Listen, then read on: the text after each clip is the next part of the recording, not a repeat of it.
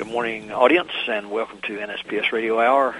Glad to have you back joining us today. As always, we hope you're always listeners nonetheless. Today I have a really interesting guy as my guest, a gentleman named Jim Demma. Welcome to the show, Jim. Thank you very much, Curt. For a little bit of background, I can't tell you how long I've known who Jim was. I think I knew who you were before you ever knew I was alive, because I've been licensed in Maryland since you and I were talking before the show that I had moved here in the late 80s, and I got one of those almost giveaway licenses for the property line deal back in the day, and started going to workshops and attending meetings, those kind of things. So I would see you at those meetings, and then we became a little further acquainted later on. And so for the audience, Jim and I have had conversations back and forth, see each other at meetings, that kind of thing. And I thought Jim would be a great guest today to talk about his background, some of his experiences, and the fact that he is do I call you an attorney surveyor or a surveyor attorney, Jim? I think for this purpose, I'll call myself, you can call me a surveyor attorney. Okay. Being a surveyor, that was my first license, and I've been very proud to have obtained it. And so I'm a surveyor today. That's great, but it's good to have you as a surveyor with some perspective from an attorney as well, particularly for our conversation, because I'm sure you are aware, probably more so than any of us, that the surveyor-attorney relationship, for whatever reason, doesn't always seem to be as great as it could be. And I don't know if that's because of misunderstandings or just I don't really know, to tell you the truth, because my relationships when I've dealt with attorneys have always been pretty decent. So I'm not really sure what the issues are. I think oftentimes the attorneys expect too much from the surveyor. They think that the surveyor can provide more information than he really is allowed to provide. So there's oftentimes misunderstanding. Yeah, I think that's probably true. And I do have to say I have encountered that probably more so if I were doing things like a ALTA, now NSPS survey. I guess we're coming out with new standards in February, and the title will now be ALTA NSPS because of the merger of NSPS and ACSM right. a while back. And I'd probably have to say that most of the misunderstandings I've had have been remote ones. If I'm working with somebody sort of close at hand, there's a much better opportunity to have an actual conversation. But sometimes you get removed several people down the line, and particularly on some of these ALTA things, because you're not necessarily dealing with local people. And maybe that's part of it. That is part of it, Curt, for sure. So tell us a little bit about Jim. What got you interested in surveying to begin with? How I became interested in that, I always remember when I graduated from high school, as I tell people, 1,000 years ago, but it was back in 1958. I wanted to work for the Forest Service, and a buddy of mine went out on the highway a day after graduation and hitchhiked all the way to Idaho. And telling you stories about that trip would take up more time than we have, but we made it to Idaho with our thumb, got a job with the National Forest Service, and worked the whole summer putting out fires and climbing trees for pine cones to plant and building fences. It was a fabulous job for an 18-year-old guy. And we were well taken care of. They fed us well. We had good accommodations, a good place to sleep. But it was a kind of a rigorous life. It was rough. It was hard work, but it was really enjoyable. But in the forest of Idaho and in Montana, I met a number of forest surveyors who were marking off lines for the loggers to come in and cut the trees down. And I got very interested in these guys. And I think one of my fascinations with these guys was that they were out there getting a lot of exercise and also using their brains at the same time. They just weren't chopping down trees, but they were dealing with mathematics and trigonometry, of course, and geometry, and they're subjects I was always interested in. So I thought this is a great combination of profession. So when I had to hitchhike back to Maryland from Idaho in order to attend school at the University of Maryland, I was enrolled in the engineering program and took a lot of math courses, a lot of science courses, and then the next summer I went out to find me a job for the summer with a land surveyor, and I got one after being very, very persistent with this one surveying firm in a place near where I lived, and worked as a surveyor that summer. And it was just thrilling to me. I was just fascinated by how one marked off lines and how one turned angles and measured distances, and it was a fabulous summer for me. I went back to school, and the next summer I went back to the same firm and stayed really at that firm for 13 years thereafter, working part-time and full-time. And early in my career there, they brought me into the office, and I started to learn how to compute boundaries and how to write deed descriptions and those kind of things. Plotting out easements and doing some title work. And as I was doing that, I got to meet a lot of lawyers. Went to the courthouse often to copy deeds and to copy sketches and get prints of this and that. So I did get very friendly with a number of real estate lawyers, title attorneys, and had a good relationship with these guys. And I thought one day, I said, they're doing the same thing that you're doing. That is, they're preparing deeds, and I was preparing descriptions for deeds, and they're recording deeds and mortgages and stuff like that, and I was doing the same thing. And I thought, maybe I should be a lawyer. I mean, I was always fascinated by the law. I'm somewhat of a student of politics and government. And my grandmother especially, she just admired lawyers for some reason. Everybody doesn't admire lawyers as much as she did. And so I thought, maybe I should just become a lawyer, and I enrolled at the University of Maryland School of Law after I graduated from college, and got my degree, and later, not much later, but soon thereafter graduation, got a job with a very well-respected real estate law firm in a place called Rockville, Maryland, and that's where I've been ever since. That's pretty interesting to have stayed in one firm so long, and you're a little older than I am. You graduated from high school about 8 years before me, but we're kind of the same era. And thinking back to that period of time and going through the process of trying to figure out how to go to school and learn the things you want to do, it was and then my father was a minister for a good part of his life, but also part of his life he worked for the Virginia Department of Transportation, and that was the only job he ever had, other than when he was a teenager, other than the ministry.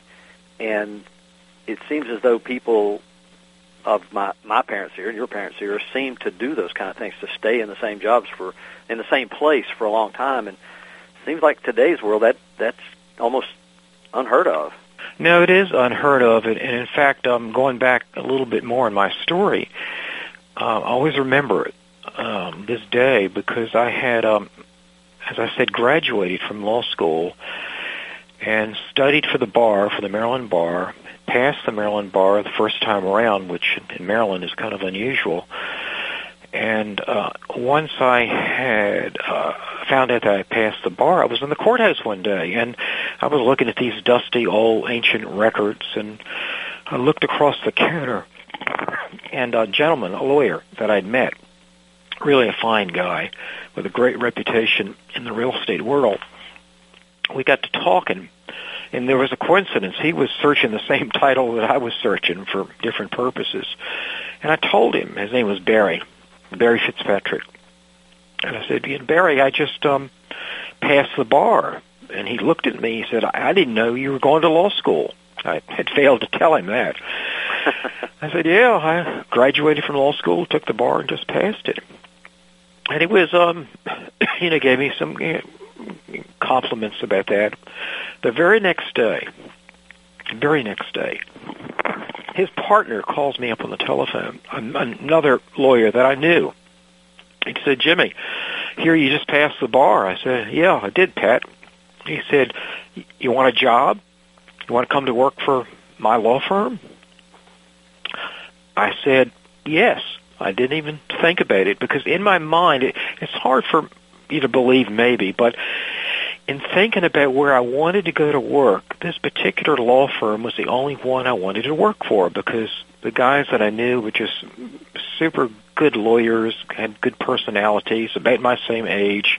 Seemed like it would always be a good match, and so I thought if I ever got around to applying for any job, I would apply there.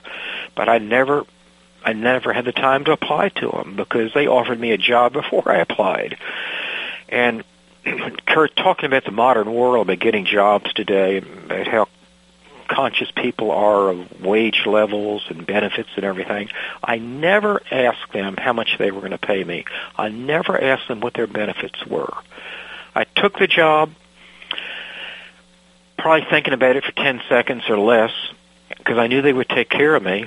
I went to work for them, and here I am really basically in the same firm. It's gone through a lot of changes in management and everything, but it's still the same firm, and been happy every day with this firm. I've had hard days, don't get me wrong, but most of the days have been pretty enjoyable working for this firm for over 40 years. And their home office has pretty much stayed in the same place, or at least in the same town, hasn't it?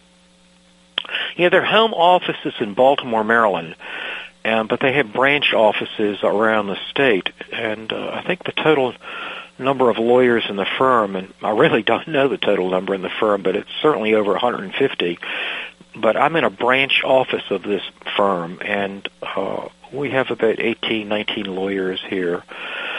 Very nice bunch of guys, and when I say guys, I mean both men and women. And my specialty, of course, is in real estate, but my office and the firm and firm-wide, they deal probably with every area of the law that you can possibly imagine. And so it's good support for me, because in real estate matters, when I have maybe like an immigration problem, I can call somebody up and they can tell me what the law is, or if I have a question about a corporate setup, I can call somebody and they can tell me what it's all about. So it's, I hate to interrupt, Jim, but we are a few seconds away from our first break. I told you we were going to go fast. So let's go to that break, and we'll be back in a couple of minutes. Okay. Attention surveyors. Schonstedt announces the Maggie, the next-generation magnetic locator.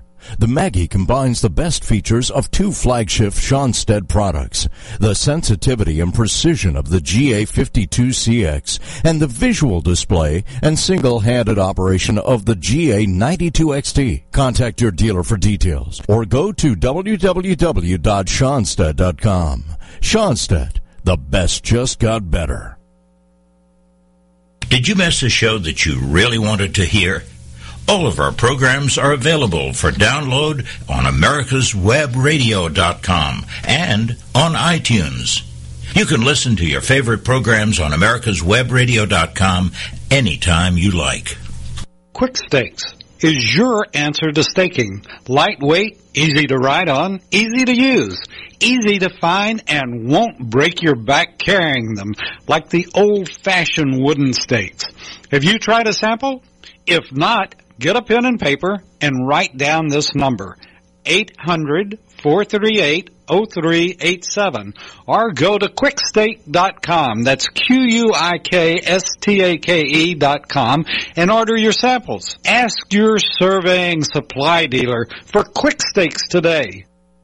Want to know if your Schonstedt locator is still under warranty? Go to Schonstedt.com and click on Warranty Finder in the lower left-hand corner. Enter your 6-digit serial number, and it will tell you everything you need to know. Out of warranty? Click on Repair Department. But here's a tip. Before sending it in, pick up a $25 discount by going to Specials and Sales under the Buy Now tab at www.schonstedt.com.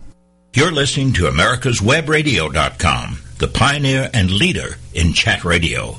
Thank you for listening.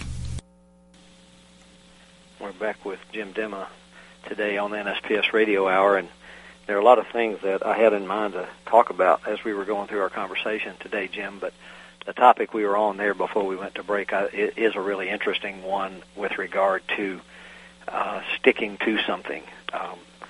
You were talking about having had the same job for a really long period of time, and I have kind of a parallel career in terms of what I've done. I haven't worked in the same place, obviously, all the time, but I've been connected to surveying pretty much all my life, and it is a great, rewarding profession.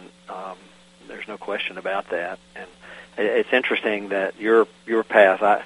As you were telling your story from getting out of high school and talking about getting out to Idaho and back, once again, I'm thinking, let's imagine fast forward into today's world, how many people are going to start sticking their thumb out to go all the way across the country and then back? That's pretty amazing.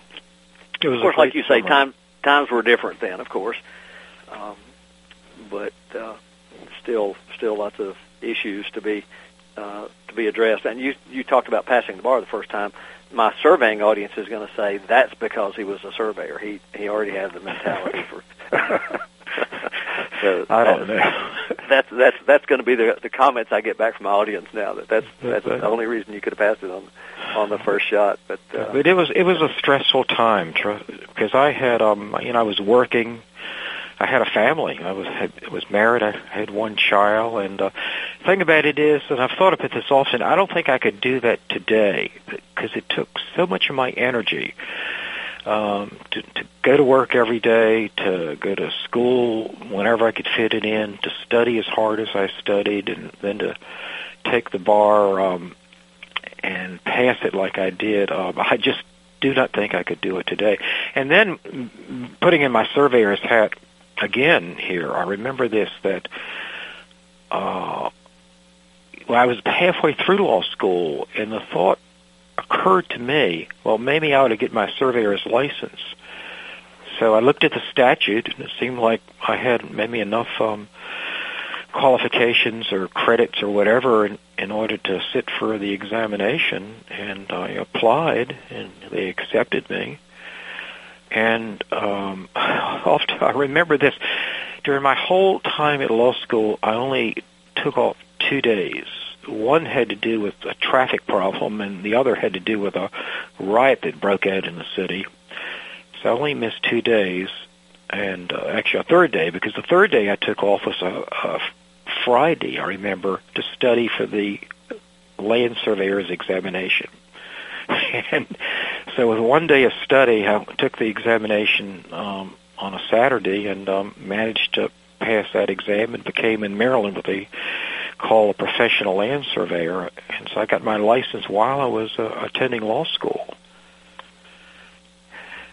I guess at least you were in the studying mode. So, so many people, and particularly back in those days, and I don't know if Maryland, I assume Maryland was like Virginia at that time, that there wasn't a degree requirement for the surveyor's license. Although I know a lot of people had degrees, but right. But that whole process of what I call the internship that everybody had gone through and still do go through to some degree. I mean, it's not as long now because of the surveying education people can get, but back in the days when you and I were both looking in that area, I'm not sure what year you were licensed, but 1970. So you preceded me by that in 10 years, and I would say part of that. Sound so old here. Well, not so much age, but in terms of the in my case, I had some college. I didn't have a degree, and of course, working that longer period of time before you were eligible, and trying to do the studying. So that's pretty laudable to be able to do that all while you're studying for the going to law school as well. And then you have a BA from Maryland as well, right? I do. But it seems like that our paths have crossed, yours and mine, through I think the educational aspects of our profession. And I was fortunate again to have gotten involved with not not long thereafter, after I became a member of the bar and went to work for this fine law firm, somebody corralled me to give a couple of lectures on land surveying or boundary control or the legal aspects of land surveying, and I did that, and I think that I've been busy ever since. It seems like every year I give a number of lectures and attend seminars and workshops on the legal aspects of land surveying, and I teach a course at Catonsville Community College, and I'll have to tell you there's an adage about teaching where in the teacher really learns more from the student oftentimes than the student learns from the professor or the teacher, and that's absolutely true, and it's really helped me in my career being a teacher, either in a seminar or at a credit college. Like some of the other community colleges, some of the students over at Catonsville are actually working, right? I mean, they're working, they're all surveying, working. and then yeah. And also, what it's done for me is that these students they pursue a path for their education, and most of them ultimately get licensed. And so today, I know any number of young men and women who are working for some fine land surveying and engineering firms who are licensed and who, again, they were students of mine. And so I have this great advantage, I think I'll have to say, that with any problem I have or any help that I need with a survey or with a title or anything dealing with a boundary, probably in the entire state of Maryland, I can call somebody up and talk to them on a first-name basis because they were my student, and I helped them in any way that I could to get them their license. And so it's been a wonderful arrangement, I think, in being not only a lawyer but a teacher also, in teaching guys and who now are licensed and working for some very prominent engineering land surveying firms. You know, that's one of the things I've always liked about the surveying profession as well, as that camaraderie, whether it's with people local to you or not. And, of course, in the job that I'm in, I get to meet people all over. But it's just really fantastic if somebody calls you up and says, I've got some work that needs to be done in some particular area of the country, and you have a relationship. And I don't know if that's somehow or somewhat unique to surveying or not, but it seems we seem to have that connection with each other that isn't apparent in other professions. It may exist. I don't know. I think you're right. Can I tell you one short story about that relationship that I'm kind of proud of? And I had this boundary. I was handling this boundary dispute in one of the counties in southern Maryland. It was a very intriguing boundary dispute dealing with overlapping deeds, and nothing seemed to fit. Any surveyor will understand what I mean when I say nothing seemed to fit. And the history of it went back a number of years into the 19th century. In any case, I was forced to file a lawsuit to quiet the title to this property. And the trial eventually came up on the docket, and I went down to argue the case. It was a 3-day trial. And the witnesses, the expert witnesses on the other side, the surveying expert witnesses were all students of mine. And, of course, my expert witnesses had been students of mine, too. And there's a certain gentleman in Maryland. I'll give his name. If anybody out there is listening might know him. It's Herbie Redmond in southern Maryland, and he was the expert for the other side. And his testimony was very good, and I'm sure that Herbie anticipated every question I was going to ask him, and I anticipated every answer that he gave. And so it was just a good, pleasant courtroom day. You see on television, most days in the courtroom are just full of arguments and shouting and everything, but it wasn't like that because we had this camaraderie.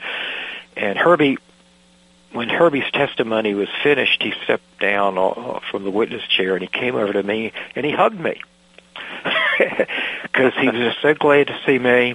because we have so many things to talk about because of our past history together.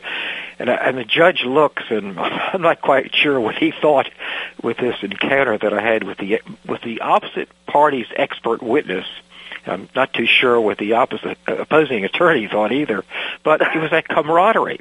That we knew each other well, we got along well, we were in the same profession, and we understood each other perfectly. That was the other thing.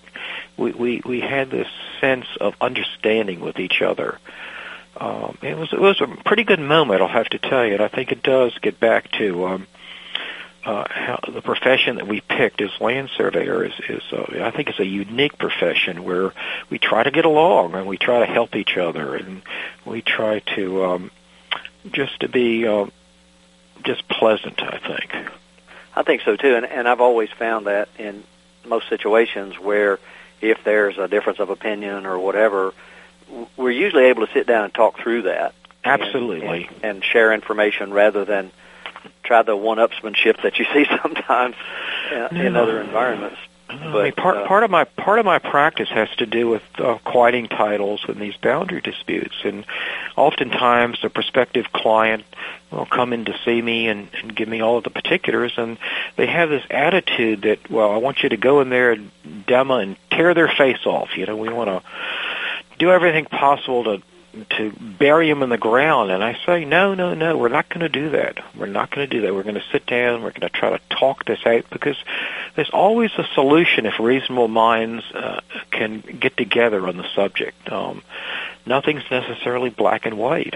As we always say, Curt, the surveying is not an exact science, first of all. Exactly. And there's a couple of answers to all of these situations. And usually by mediation, by compromise, you can get these problems solved without going into the courtroom, which is really a place that you want to avoid, not only for the time but for the money.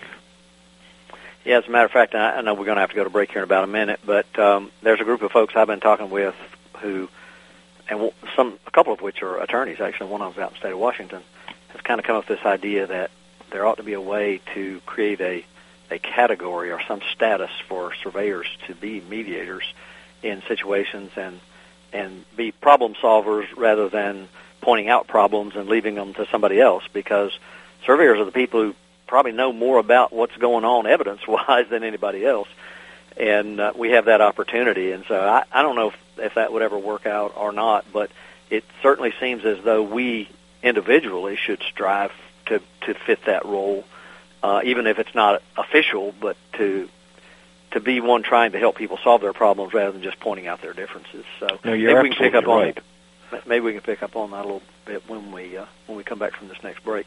Okay. So let's go do that, and we'll be back in a couple of minutes. Getting into underground utility location? If so, you'll want to know about the Schonstadt Instrument Company's MPC kit, a multi-purpose combo for locating both ferrous objects and underground pipes and cables. And because it consists of 2 instruments in one package, it qualifies for trade-in allowances on 2 locators. Any kind, any make, any condition. Contact your dealer for details or visit www.schonstadt.com. That's SCHONSTEDT.com. Quick Stakes is your answer to staking. Lightweight, easy to ride on, easy to use, easy to find, and won't break your back carrying them like the old-fashioned wooden stakes. Have you tried a sample? If not, get a pen and paper and write down this number, 800-438-0387, or go to quickstake.com. That's QUIKSTAKE.com and order your samples. Ask your surveying supply dealer for Quick Stakes today. Don't be hoodwinked by the left, who wants you to believe the fairy tale that we can power America on butterflies, rainbows, and pixie dust. I'm Marita Noon. Get the truth about energy on my show, America's Voice for Energy, only on America's Web Radio. Attention surveyors, Schonstedt announces the Maggie, the next generation magnetic locator. The Maggie combines the best features of two flagship Schonstedt products, the sensitivity and precision of the GA52CX and the visual display and single-handed operation of the GA92XT. Contact your dealer for details or go to www.schonstedt.com. Schonstedt, the best just got better. You're listening to americaswebradio.com, the pioneer and leader in chat radio. Thank you for listening. There's a couple things, Jim, that came up at the end of our last segment there that I wanted to touch on. One of them is selfish on my part, so you bear with me on this piece of it. We're going to be holding a conference next spring in Arlington. We had a surveying and mapping conference down there last time, and this time we're going to offer a couple of workshops. And our friend Gary Kent, who's the head of our ALTA NSPS standards group, is going to do a session on the 2016 version, which is out now but doesn't take effect till February. But he's also going to do a mock trial, and he's done a bunch of those things around different parts of the country. And when he comes in, he's always looking for real attorneys and real judges to help play those roles in the mock trial. So if it's all right with you, I might have him contact you to give him some suggestions, or maybe even you'd be interested in participating in it to get some local folks to participate in that mock trial. Those are always interesting to do. I don't know if you've ever done one of those. Oh yeah, I've done a number of them, and they are a lot of fun. They're very interesting, and I'd be happy to help you, Curt. Okay, I appreciate that. No problem at all. No problem. Before we move on. Before we went to the break, we were talking about mediation, and during the break, you and I chatted a little bit, and you mentioned a tactic, if that's the right word, called settlement conferences that kind of leads to that mediator thing. And maybe you could talk about that a little bit and help people grasp the concept that that's a good idea and it's possible to do. I think with any type of, actually any aspects of the law, I think going to court to have a full-blown trial, I think, is just ridiculous, if truth be known, because the better way to solve problems is around a table when you can discuss openly and freely what the situation is all about, and you can bring in your expert witnesses at that time. And with any type of a boundary dispute that I might be handling, I always endeavor to get all the parties together and bring in their experts also so that it can be discussed, because the world of surveying is not that well understood, if truth be known, by many lawyers. Probably this listening audience knows that already. And not to be disparaging of the judges in our various courts, most of them, many of them, really have had little exposure to boundary disputes, deed conflicts. So they're sitting on the bench to be educated, and sometimes they don't quite get what the nut of the problem is all about. So the better way to try to resolve an issue is not necessarily going to trial, where the rules of evidence and the rules of procedure are pretty strict. But around a table in a comfortable office with somebody serving you coffee and soft drinks and maybe feeding you lunch, you can openly discuss what the issue is without worrying about the strict rules of evidence. And it's a great opportunity to settle the issue, certainly with a compromise. Almost all these cases have to have some degree of compromise to them, because as Curt and I, we were talking just a little earlier, that with boundary disputes, certainly in Maryland, I'm sure around the country, we're trying to find maybe the intention of the parties as to where a boundary line should be, but that intention might go back into the 16 or 17 or 1800s, when instruments weren't that sophisticated, when people really didn't take as much time in drafting documents. And we're trying to solve a situation that was created a couple hundred years ago, and there might not be a real answer to that dispute. It's a dispute that has to be compromised with reasonable people, and the courtroom's not the place to do it. It has to be done when people are in more of a friendly atmosphere, and when experts can come in and say exactly what they did and how they did it and why it was so difficult.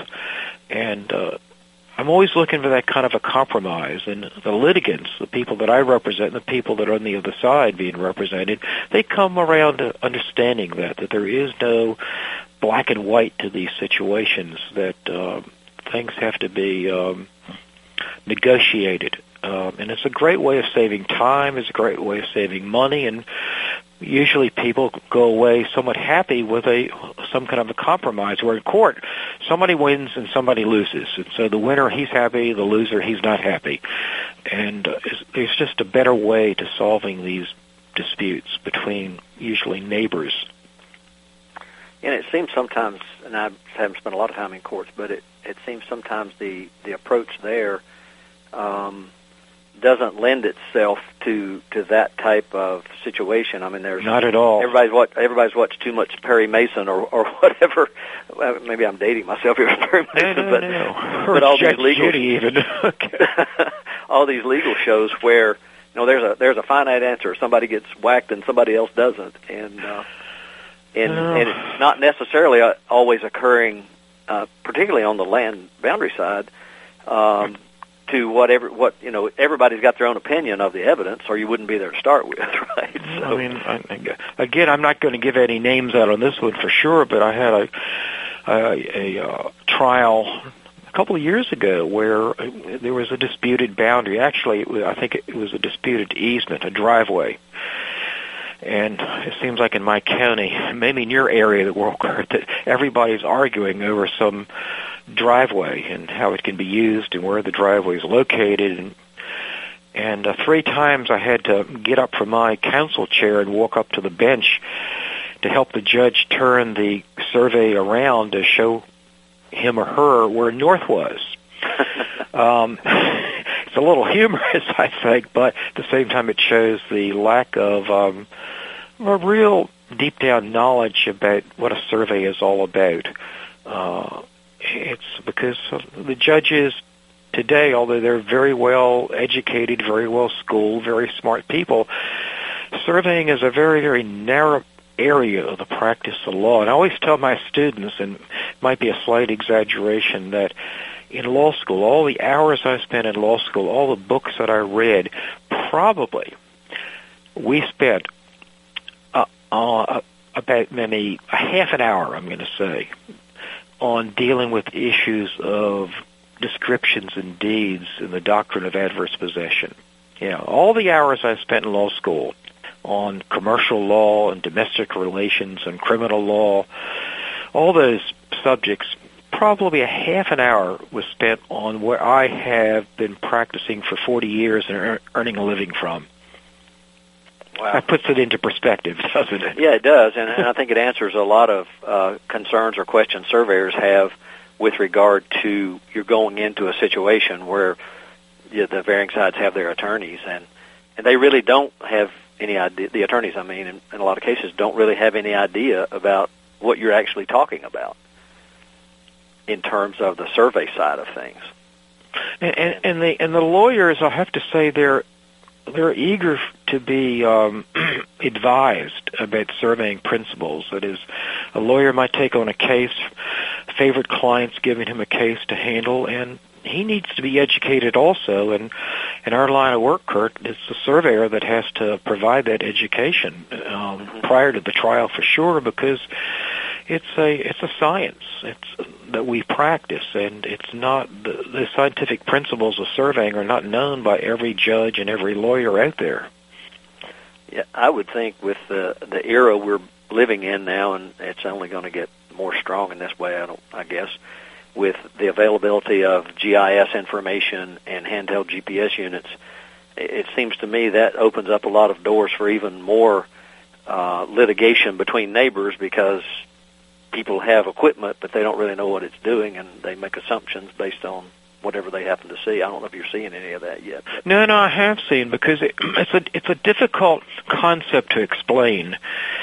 That is, I've got this deed, I paid a lot of money for this house, and I've paid a lot of money in settlement charges, and I've got a deed that says my sideline is 200 feet long, and now your surveyor is telling me the line is only 199 feet long. Now, how is that possible?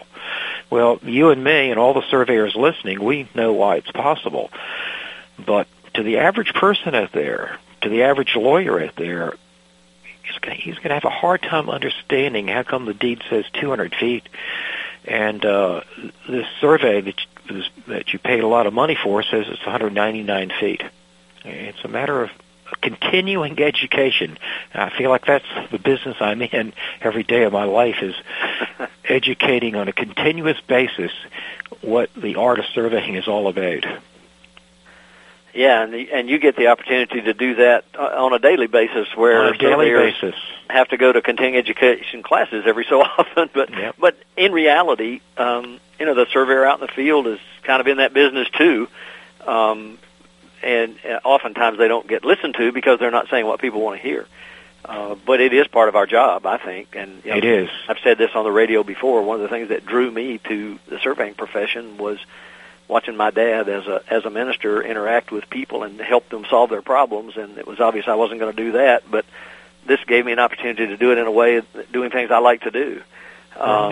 Not evangelically, of course, but just trying to help people solve their problems, and I think that's important for surveyors to have that mindset that we're not. Well, yeah, out there. because it's been written about often about the surveyor having really some quasi judicial responsibilities out there, and I always try to tell my students, the students might be people in the field, the party chief or the people measuring lines, and also the guys working in the office who are computing and reestablishing a boundary, that you always have to keep focused in on how will a circuit court judge someday view the situation?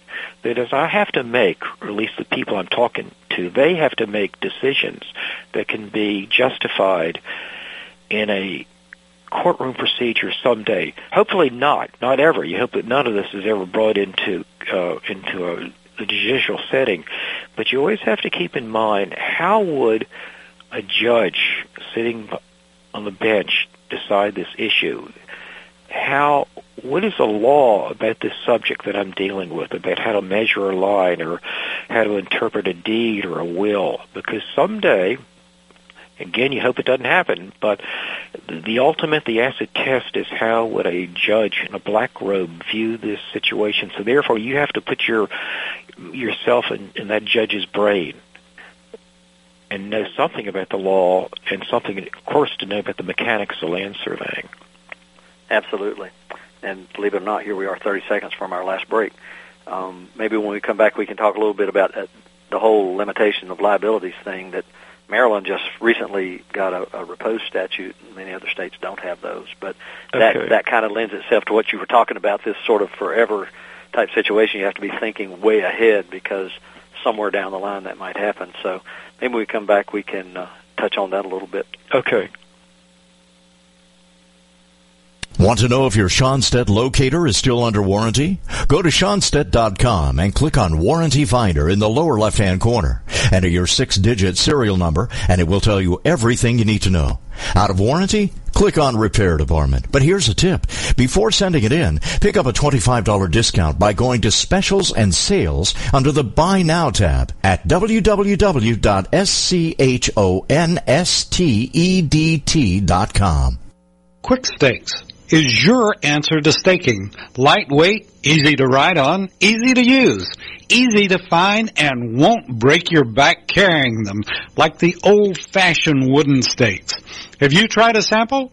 If not, get a pen and paper and write down this number, 800-438-0387, or go to quickstake.com, that's QUIKSTAKE.com, and order your samples. Ask your surveying supply dealer for Quick Stakes today. Attention surveyors, Schonstedt announces the Maggie, the next generation magnetic locator. The Maggie combines the best features of two flagship Schonstedt products, the sensitivity and precision of the GA52CX and the visual display and single-handed operation of the GA92XT. Contact your dealer for details or go to www.schonstedt.com. Schonstedt, the best just got better. You're listening to AmericasWebRadio.com, the pioneer and leader in chat radio. Thank you for listening. This is one of those days, Jim, where I'm having so much fun. I hate this is our last segment. It's just so great to be talking to you about all these issues, and I know my audience is enjoying this as well. And one of the things we were touching on there, you were talking about surveying and thinking down the road for what we're going to do. And I want to get to the question about other areas of law that you practice in, but maybe just for a second we could talk a little bit about the whole limitation of liabilities, statutes of repose, and that kind of thing. And as I'd said before the break, I know Maryland just passed one. I can't remember the number. I think it's maybe 7 years or something like that. But a lot of states don't have that at all. They have limitations, but it's after discovery. Yeah, it's a subject that is on the that every surveyor talks about all the time, and I'm sure doctors are frightened to death all the time of being sued, but it seems like surveyors are extra nervous about some liability suit against them. And actually there aren't that many suits out there against surveyors. But I know that ever since I first went to work for a surveying company, liability was a topic they talked about often. And when I first became a surveyor, and getting into the laws of survey, I want to just say this one thing. That is, and I'm sure a lot of surveyors out there will resonate with this comment, that I learned to do most everything I did as a practicing surveyor because my boss told me how to do it. And my boss told me what the law was, and my boss told me this. I'll have to tell you, Curt, most of the time they were wrong. And so I figured out this, and I said, I want to find out what the true answer is. I want to find out what the legal principle is, and that's really what got me into probably one of the reasons wanting to be a lawyer and doing so much lecturing and teaching, because I got into to the bare bones of what the law is all about, and for 40-some years I've been expounding on what the law is about. But your question was really on the liability issue. And so when I first became a surveyor, if he made a mistake, now we all make mistakes, and one of my bosses said that's why they put erasers on the end of pencils, because we all make mistakes. But if we make a mistake that it takes it to the actual level of negligence, and we could be sued. When I first became a surveyor, there was really not a good statute of limitations for that. You could be sued like 40 or 50 or 60 years later if you lived to be that old. In Maryland, like in most states, there is a statute where it says that from the time of discovery, that person has 3 years in which to file a lawsuit. And again, I'm speaking to a wide audience here, but the statute could be different in your own jurisdiction. It could be 2 years or 3 years or 5 or 7 years. I don't know. But from the time of discovery, the general law seems to be 3 years, and that goes back to a statute enacted in England in 1621. But if the issue is not discovered, then it could go on forever, that somebody might not discover your error for, again, like 20, 30, 35 years. And so I kind of put my arms around that problem and went to the state legislature of Maryland with some help from others, and we got a so-called statute of repose enacted. And this is what Curt's talking about. That is, if the error has not been discovered within 20 years, you're home free. It doesn't matter, you made the biggest mistake ever known to man. They have to discover it within 20 years, and if they can't discover it within 20 years, then you're home free again. I went back to the state legislature a few years later and got that reduced to 15 years. And then more recently, I went back to the state legislature and got that 15-year period reduced to 10 years. And so the Maryland statute of repose is 10 years, meaning that you have 3 years once you discover the error to file a lawsuit. But at the same time, if that error has not been discovered within 10 years, again, you're home free. And it's a wonderful, wonderful statute. It's taken away so much consternation and worry among my Maryland surveyors.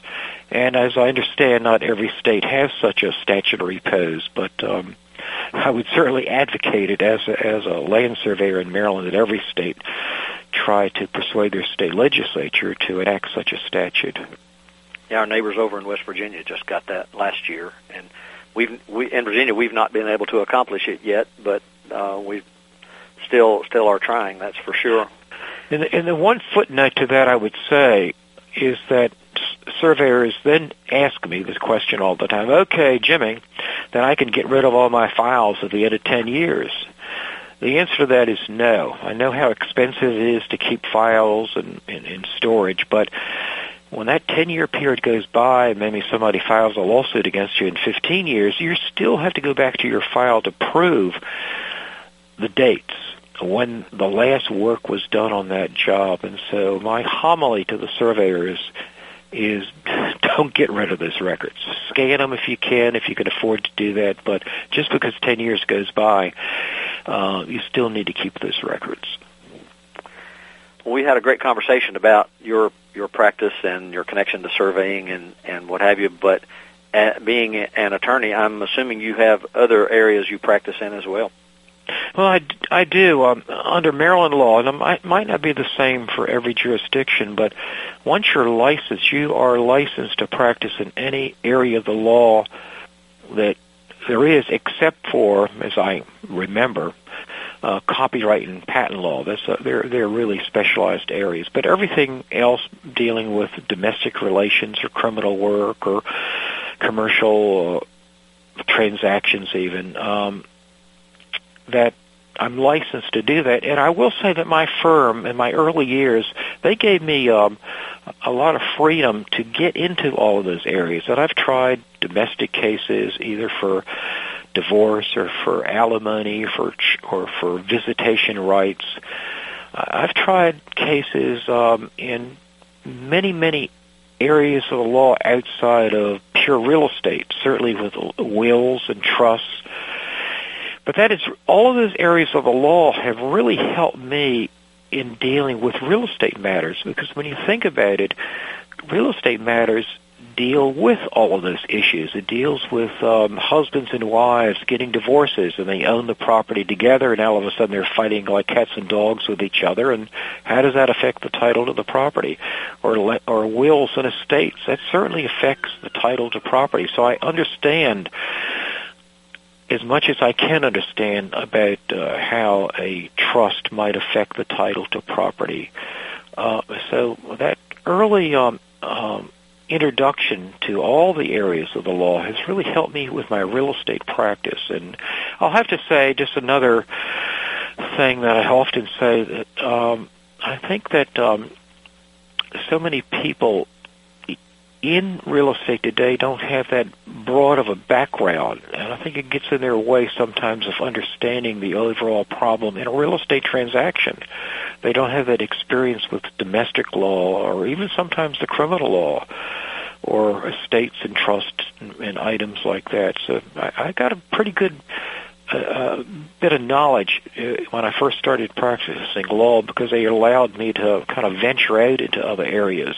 It's not really highly recommended today, I'll have to say, because the law has become more specialized, and sometimes it's kind of foolish to go off the reservation, so to speak, in some area that you're not that comfortable with. But I managed to get that comfort level a lot of years ago, and it still has done me well as a practicing real estate lawyer.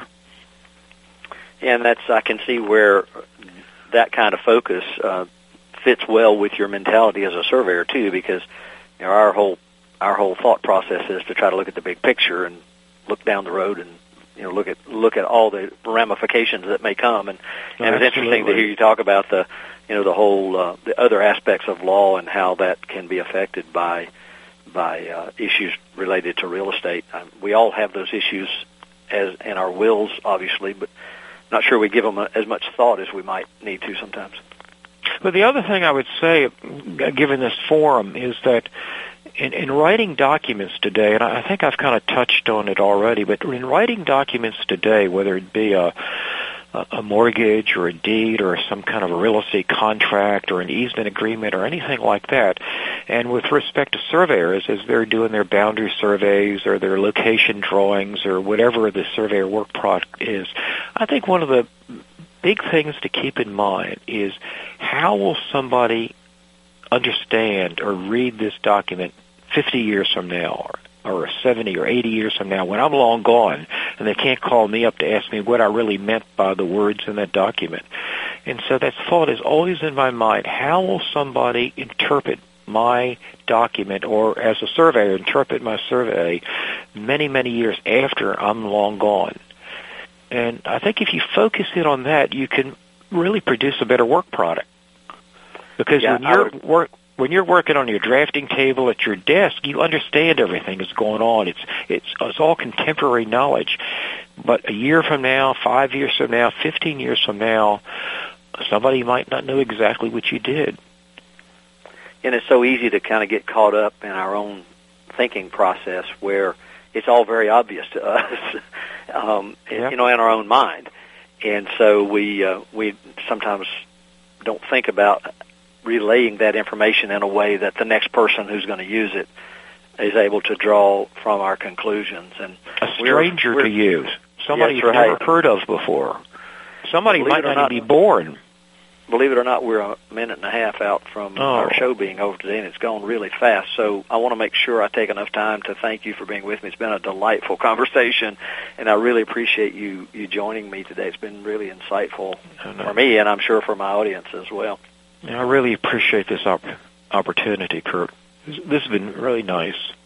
Yeah, it's always interesting to have folks in who have a not a different perspective necessarily, but in your case, a two-pronged perspective to all of the stuff that we do as surveyors, and I'm looking forward to the next time I get to come to one of your sessions.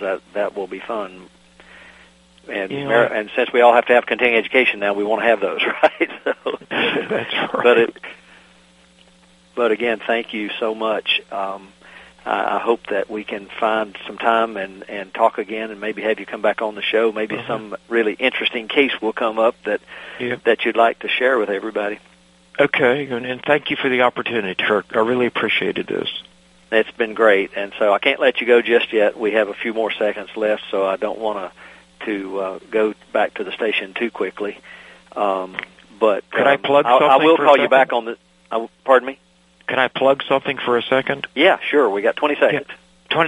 There's a lecture that's going to be given. I'm a part of it, and it's going to be at Gallaudet College in Washington, D.C. on November the 6th on party wall law. Wall law, which is a very it's a subject that before I got into it, I didn't know much about it. Now I seem to know a little bit more, and it's a very, very interesting topic. Appreciate it. Thanks again, Jim. Okay, thank you again. Thank you. Take care. Bye. Bye-bye. You're listening to AmericasWebRadio.com, the pioneer and leader in chat radio. Thank you for listening.